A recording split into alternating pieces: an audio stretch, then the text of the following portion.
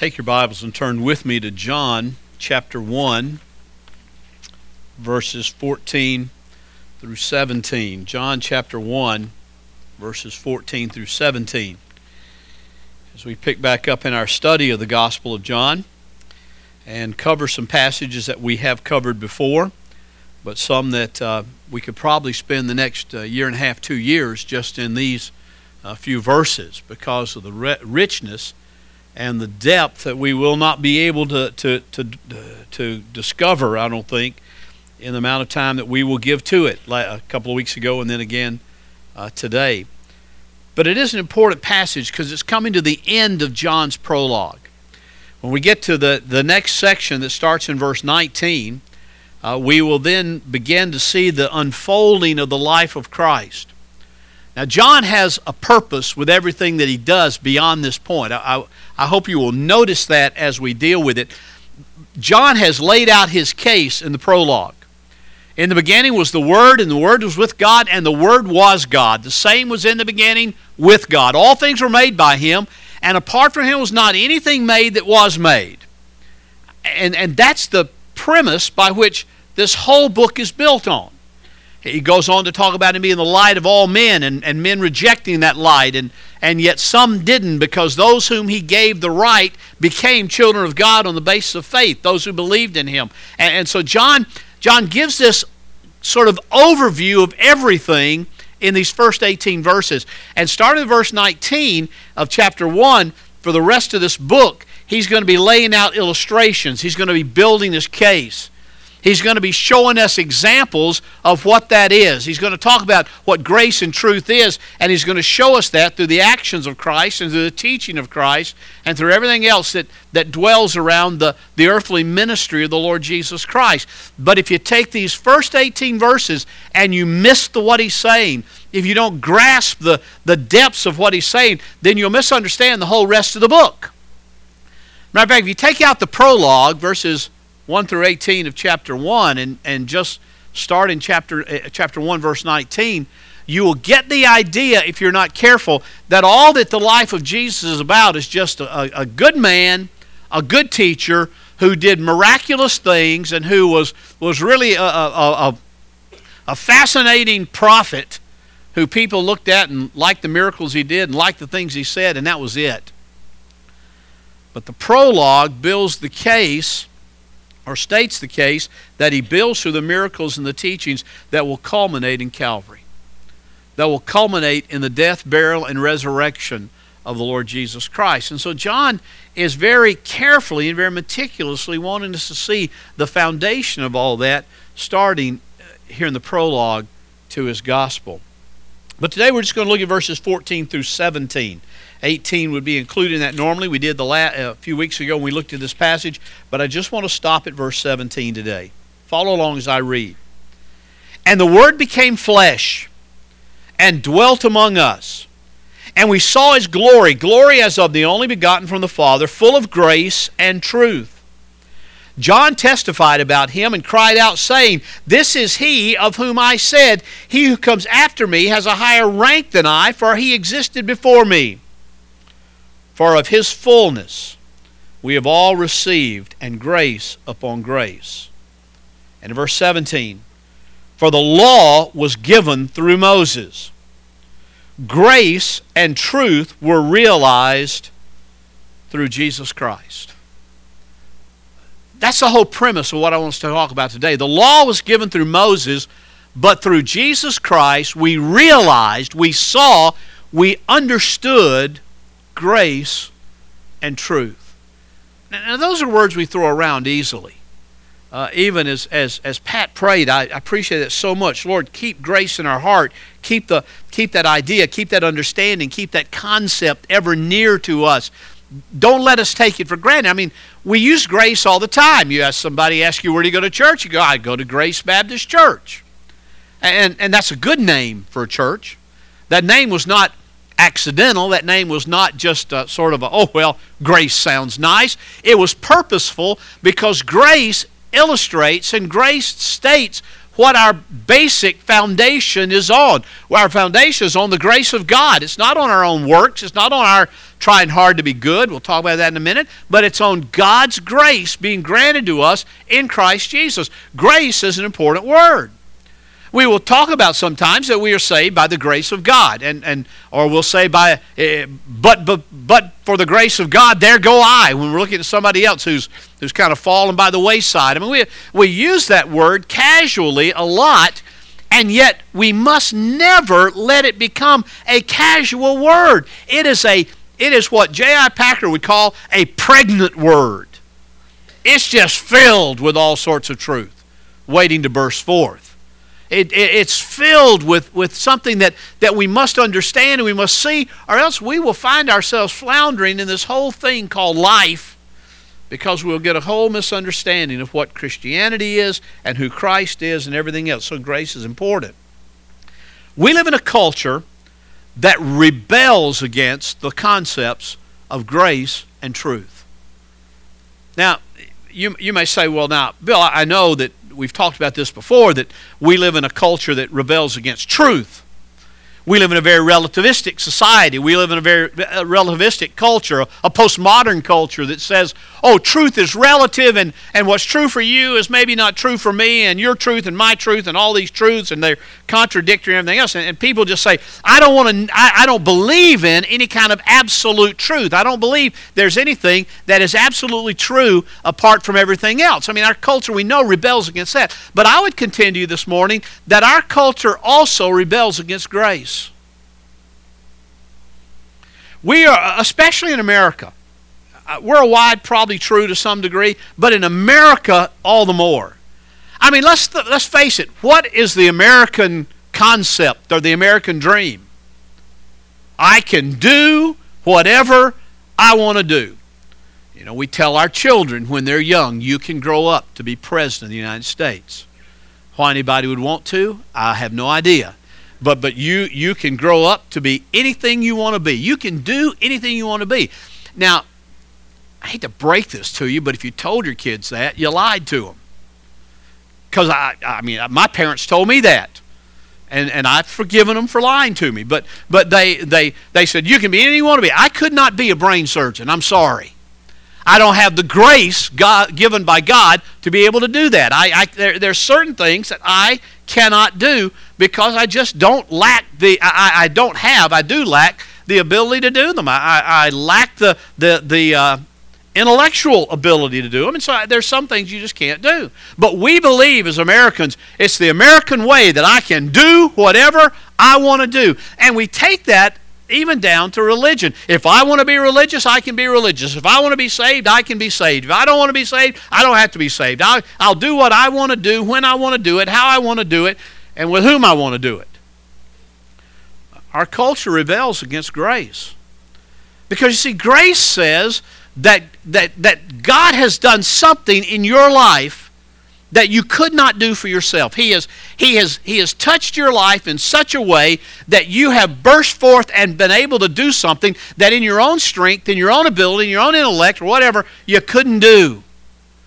I try to think of something that maybe would illustrate grace a little bit today during the course of this past week. And I wondered, I thought about a time many years ago when I got stopped by a policeman.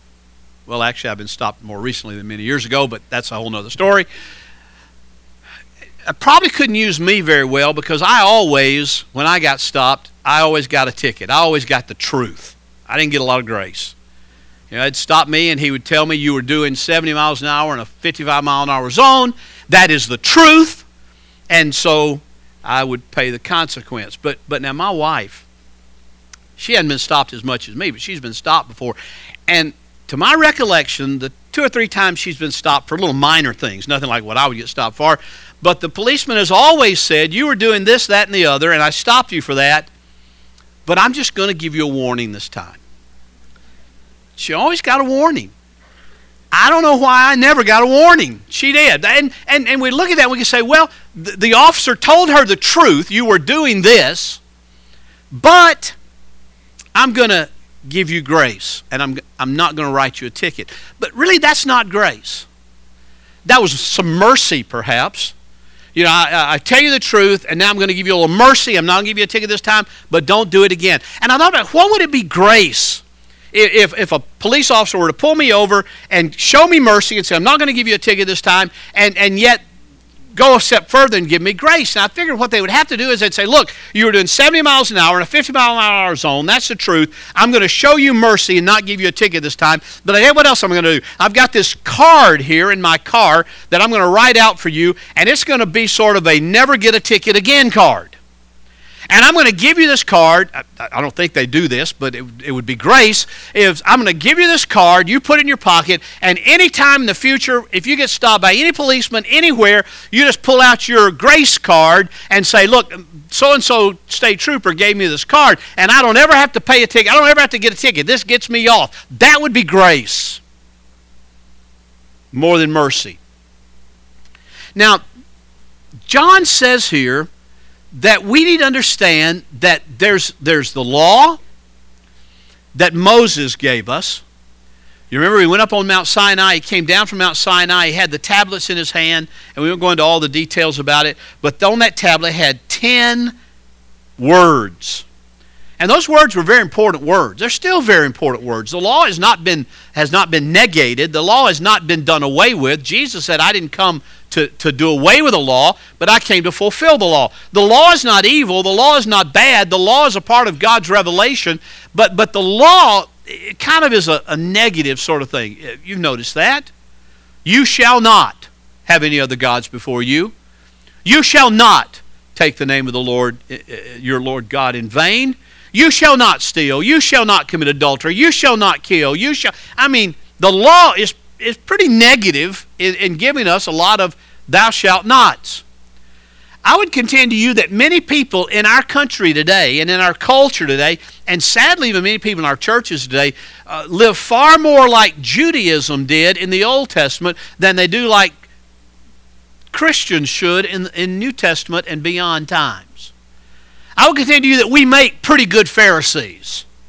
We look at what the law says and we say, well, look, I don't commit adultery, at least not physically. I don't steal, at least not so people know about it. I don't covet other people's things, at least I'll never tell you that I do. And we look at those laws and we say, I don't do any of those things externally. You can't see any of that in my life, so I must be a good Christian. You might be just a good Pharisee, if that's the case.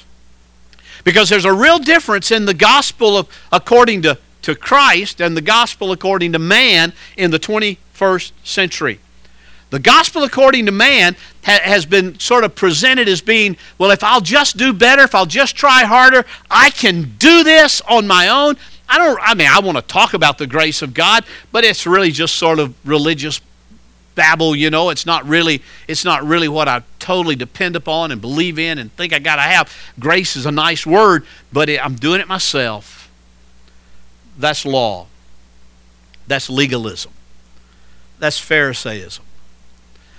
And Jesus comes along, John says, and whereas the law was given by Moses, the law was given through Moses, we have now realized through Jesus Christ grace and truth. And our culture rebels against both of those with an equal vehemence, with an equal hatred, with an equal desire to say, I don't want His grace. I don't want Him doing something for me I can't do for myself. I want to do it myself. And I don't want His truth. I don't want God telling me what is true and what is not true. I don't have to live by that. I want to live by my own truth. I want to have my own personal truth that I've sort of worked through and developed and drawn out. And that's how I want to live. That's what our culture says. Two sociologists have kind of come together, and a Christian sociologist, and given us a category that they called moral therapeutic deism, or for short, MTD. Moral therapeutic deism. And basically what they say is that most young people today, living in the 21st century, live their life in accordance with moral therapeutic deism rather than gospel truth. But I would tend to contend to you this morning that it's not just limited to young people.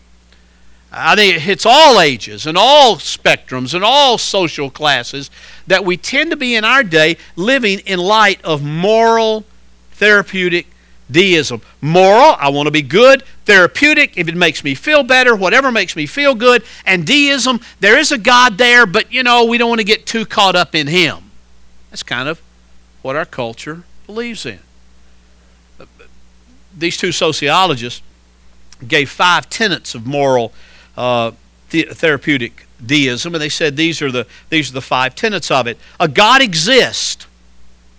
You think a good start. A God exists, and He created, and He orders the world and watches over human life on earth. It's sort of He's standing back and He's watching over it. He can get involved if He has to, perhaps, but for the most part, He just doesn't. He just lets it do its own thing. Second tenet of MTD is God wants people to be good, nice, fair to each other. And they would say, as taught in the Bible and by most world religions. You can always hear this on TV when you hear somebody say, well, all religions teach this. And so that makes all religions alike. They all teach that we ought to be good and ought to be nice and we ought to be fair to one another. And so moral theistic deism says God just wants people to be good and nice and fair to each other. The third tenet of MTD is the central goal of life is to be happy and to feel good about oneself.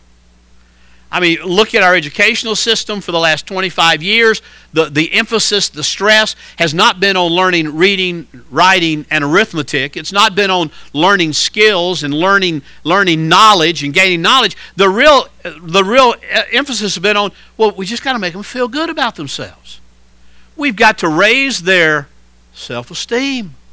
If they don't have good self-esteem, they won't get along good in life. The goal is just be happy and feel good about oneself. And most people think that's right where God is. He wants you to be happy, and He wants you to feel good about yourself.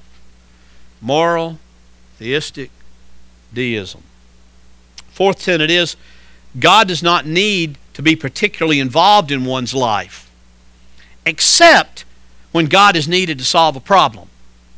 That's the one time we really look for God to kind of step out of His heaven and step out of His just general oversight and reach down and do something, I'm in a fix. I'm in trouble.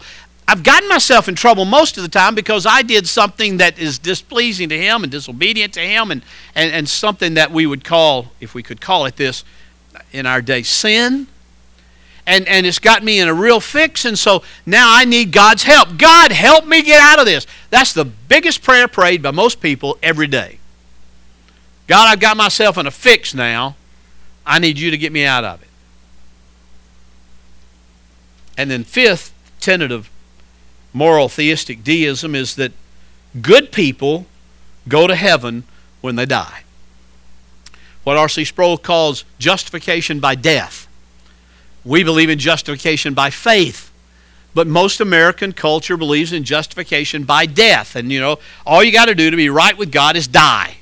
And so everybody dies, so everybody's right with God. So in other words, you have this moral theism, this moral therapeutic deism that just sort of permeates our society. I was reading a new book this week, and I love the way he put something similar to this. He said, in other words, utilitarian narcissism reigns triumphant. Utilitarian being whatever works, whatever is of value to me. Narcissism being absolute self-centeredness, what I want, my happiness, my feeling good about myself. That reigns triumphant. God exists, but only to make us happy and nice, which is the aim of all existence. Otherwise, I'd really like for God just to mind His own business. That's where our culture is. Because they're in rebellion against grace, and they're in rebellion against truth. You can see that all the time when you're talking to somebody and you tell them something you believe. And they will come back with something that's totally contrary to that. And they'll say, well, that's what I believe this. And basically they'll say to you in your face, well, that's how I believe the Bible. That's how I interpret the Bible. And who are you to say anything different? My truth, your truth. You want grace? I want my works. You want to be made right with God because of something Christ did on the cross? That's your business. I'm going to take my chance of being made right with God through my own work, through what I can do. Moralistic, therapeutic deism, which does not work. But our culture is in rebellion against that. Grace says, as I said, it's not just saying, here's what the law says, and I'm going to forgive you and not do something to you. God saying, I'm not going to send you to hell. I'm not going to punish you for your sin. But he says, more than that, I'm going to take your sin that you owe a debt on. I'm going to put it on my Son, Jesus Christ, on the cross. But I'm not even going to let it in there. That's just not giving you what you deserve. Now I'm going to give you what you do not deserve. I'm going to give you not only having your sins taken away and forgiven, I'm going to give you the righteousness of Christ that you have no part of, that you don't have. You have no righteousness of your own. That passage out of Isaiah that says we all have gone like sheep have gone astray. We've gone to our own direction. We've done our own thing. He says later, all our righteousness is like filthy rags. And yet God says, by grace, I will take from you and I will not do to you what you deserve. But more than that, I will give you what you do not deserve. Well, let that sink in a minute, folks. That's what grace is. And you ought to be able to dwell on that and think on that and meditate on that for the rest of your life. And find worship in that. And find joy in that. Not just happiness, not just feeling good. It ought to make you feel good about God more than it makes you feel good about yourself. Because you're a wreck. I'm a wreck. Until the grace of God permeates our life. So God's grace is more than moral therapeutic deism.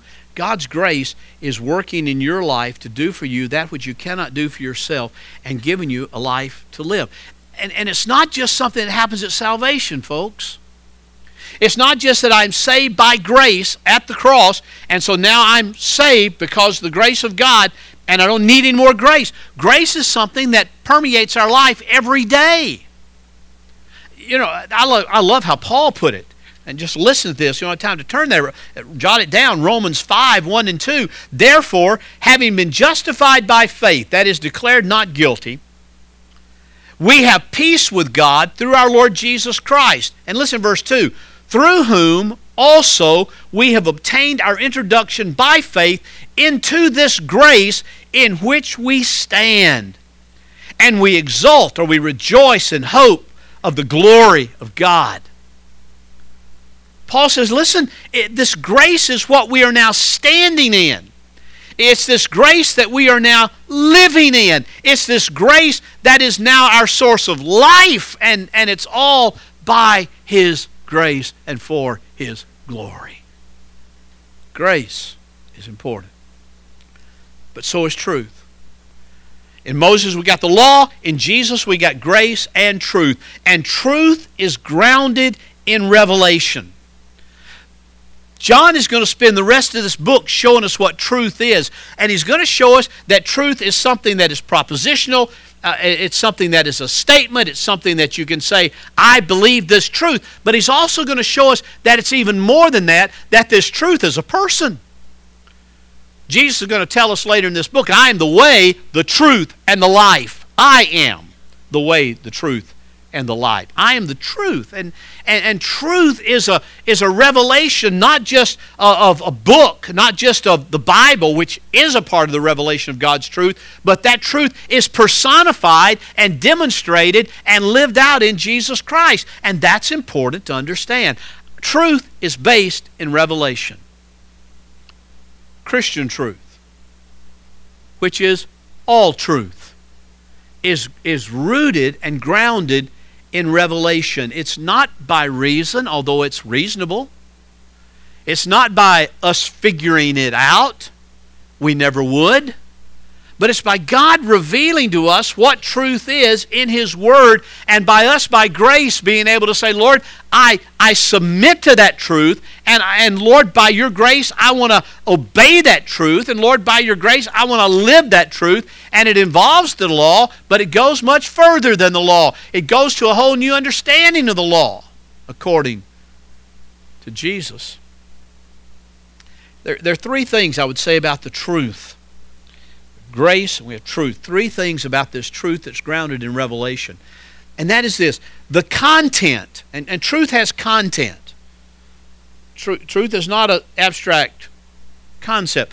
The content of Christian truth, all truth, can be put into propositions, that is, statements. It can be put into creeds. It can be put into catechisms. It can be put into statements of faith. In other words, truth, according to the Scripture, has substance. It's not abstract. It has substance. And you can say, this is the truth. And you can outline it in creeds, confessions, catechisms, statements of faith, and it has been done that way. And we need to understand that because of that, truth is something we can say we believe. But that truth comes by revelation. That substance comes from the revelation of God's truth. Secondly, while it is words, and while it is propositions or whatever, and statements that we can make, secondly, the content is more than just words. It is words, it can be expressed in words, but this truth goes far beyond that. It's more than just words. It points, this truth that's been revealed by God points to what is out there in reality, what's really there. It talks about life and the way we live it and how we live it. And this truth could be summed up in like what Paul said in 1 Corinthians 15, 14 and 15, when he simply talked about the resurrection and talked about the gospel. He said this, he said, if Christ has not been raised, then our preaching is in vain, your faith is in vain. Moreover, we're even found to be false witnesses of God, because we testified against God that He raised Christ, whom He did not raise, if in fact the dead are not raised. Paul says, there's the truth. It can be either true or it can be false. And he says to the Corinthians, if it's false, if we've preached that Christ is raised from the dead, and that is false, then we've preached in vain, and your faith is in vain, and you might as well go home and milk cows or something, and not just, there's nothing to do here if it's false. But he says it's not false, it's true. But you see, it can't be both. It can't be true and false. It can't be black and white. It can't be right and wrong. If it's involved in truth and God's revelation of truth, then it is either true or false, but it can't be both. We live in a day that rebels against truth and wants to say it can be both ways. It can be true for you and false for me, or true for me and false for you. I mean, that's the rebellion against truth. But content points to what's really out there. The truth is really out there, and it's either true or false. It cannot be both. And that needs to be remembered. And then thirdly and finally, the substance of the truth is not designed to feed my self-centeredness. The substance of the truth is not designed to feed my self-centeredness, or as D.A. Carson calls it, to feed utilitarian narcissism. You know, the substance of truth is just not to make me feel better or make me nice. The substance of truth is to change our lives by the grace of God and make us into something that takes faith seriously, that takes our Christianity seriously, that takes doing church seriously, that takes worship seriously, that brings us to a point before God that says, God, you are the true and the living God. You have revealed truth, and I am just in awe of that in everything I do. Several years ago, a Jewish writer named Neil Postman wrote a book. It remains one of my favorite books ever. It's not a Christian book, but the title of the book is Amusing Ourselves to Death. And it was an analysis of American culture. And he happened to have a section there on religion. And he titled the chapter on religion, he titled it Shuffle On Off to Bethlehem. And one of his statements in there, when I first read it 20 years ago, pierced my heart and And it still pierces my heart today. And Postman said this about this self-centeredness of religion. He said, I believe I am not mistaken in saying that Christianity is a demanding and a serious religion. When it is delivered as easy and amusing, it is another kind of religion altogether. Think about that. Postman, a Jew, not a believer, not a Christian, said, I believe that Christianity is a serious and demanding religion, demanding and serious religion. But when it's delivered as easy, that is, hey, take what you want, do it buffet style, take a little bit of this and a little bit of that and leave that, and I don't want this because this doesn't fit into my lifestyle. And that's easy. Just have what you want, take whatever you want, and just call yourself a Christian. When it's either that or it is amusing, that is all for entertainment. Just to get a kind of a thrill up our leg because we're in church. Just amusing, just entertaining. Then it's something else altogether. It's not Christianity. Christianity is based on grace and truth. It's based on the work of Christ on Calvary's cross that has been applied to our life by the grace of God and by the Spirit of God. And it's based on the truth of God that we do not have the right or the privilege of saying, I like some of it, I don't like parts of it. I was reading an editorial in the New York Times yesterday about, what's his name, Jeremy Lin? Is that the basketball player? Is it Jeremy? Jeremy Lin, the Asian American who didn't get recruited to a college out of high school, went to Harvard, played basketball, didn't get recruited, didn't get drafted by an NBA team, so somehow ended up on the Knicks farm teams, and then he got brought up just to sit on the bench a few weeks ago, and all of a sudden he had to go in the game. He scored 38 points, got 12 rebounds, and 16 assists or something in one game. And it's been that consistent for the last 3 or 4 games. And I mean, they're calling him the Tim Tebow of the NBA because he's a believer. And he's bold about his belief in it. But this writer of the New York Times editorial said, my view of Christianity is somewhat nuanced from what most people think of Christianity. Now, I want to write him a letter and say, what in the world does that mean? I have kind of a nuance. I believe I'm a Christian, but my Christian faith is kind of nuanced. It's kind of, basically what he's saying is I take what I want, leave what I don't want, and I'll just do it my own way. That is not Christianity, folks. That is not a faith based on grace and truth. That is a faith based on me. And my own self-centeredness and my own grandiose thoughts that I can do what I want to do, how I want to do it, and God will just have to say, that's okay. John says, listen, Moses brought us the law, but we don't live in the law anymore. The law's still true. The law still shows us the moral character of God. And the law is not to be neglected or thrown away or done away with. But let me tell you something. There is no salvation in the law. There is no being made right with God through the law. It's not, well, if I can keep 5 out of 10 or 6 out of 10 or 9 out of 10, then the scales will tip in my way. It's by grace, through faith, in Jesus Christ alone.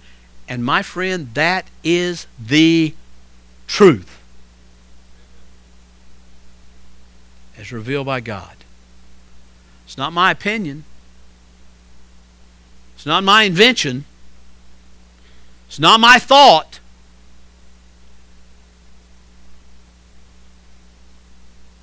Nor can it be yours. It's based on grace. It's based on truth. And now John's going to show us that by illustration after illustration after illustration. One writer said, these verses right here is the first wedding in the book of John. He asks people what the first wedding is. Normally they'll say, the first wedding's at Cana, where Jesus did his first miracle, turned water into wine, over in a few chapters over. This writer said, Douglas Moo said, no, this is the first wedding, because this is the wedding of grace and truth that brings about the substance of the Christian faith. John doesn't call it a wedding, but I kind of like that idea. Are you living by law? A legalist? I don't do this, this, and this, so I must be right with God, because I know somebody does this, this, and this, and they must not be right with God. That is a false standard. It's legalism. The key is, are you in Christ? Let's pray.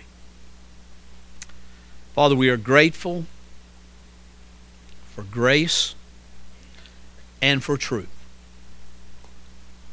And we're grateful, Lord, that it is abounding in Christ. That He has brought us grace and He's brought us truth. And Lord, He's revealed it and expressed it and demonstrated it and proclaimed it. Father, may we also, not just as a church, but as individual believers, teach us how to make the glory of Your name be our passion, my passion, in everything I do. Thank You, Father. In Jesus' name, amen.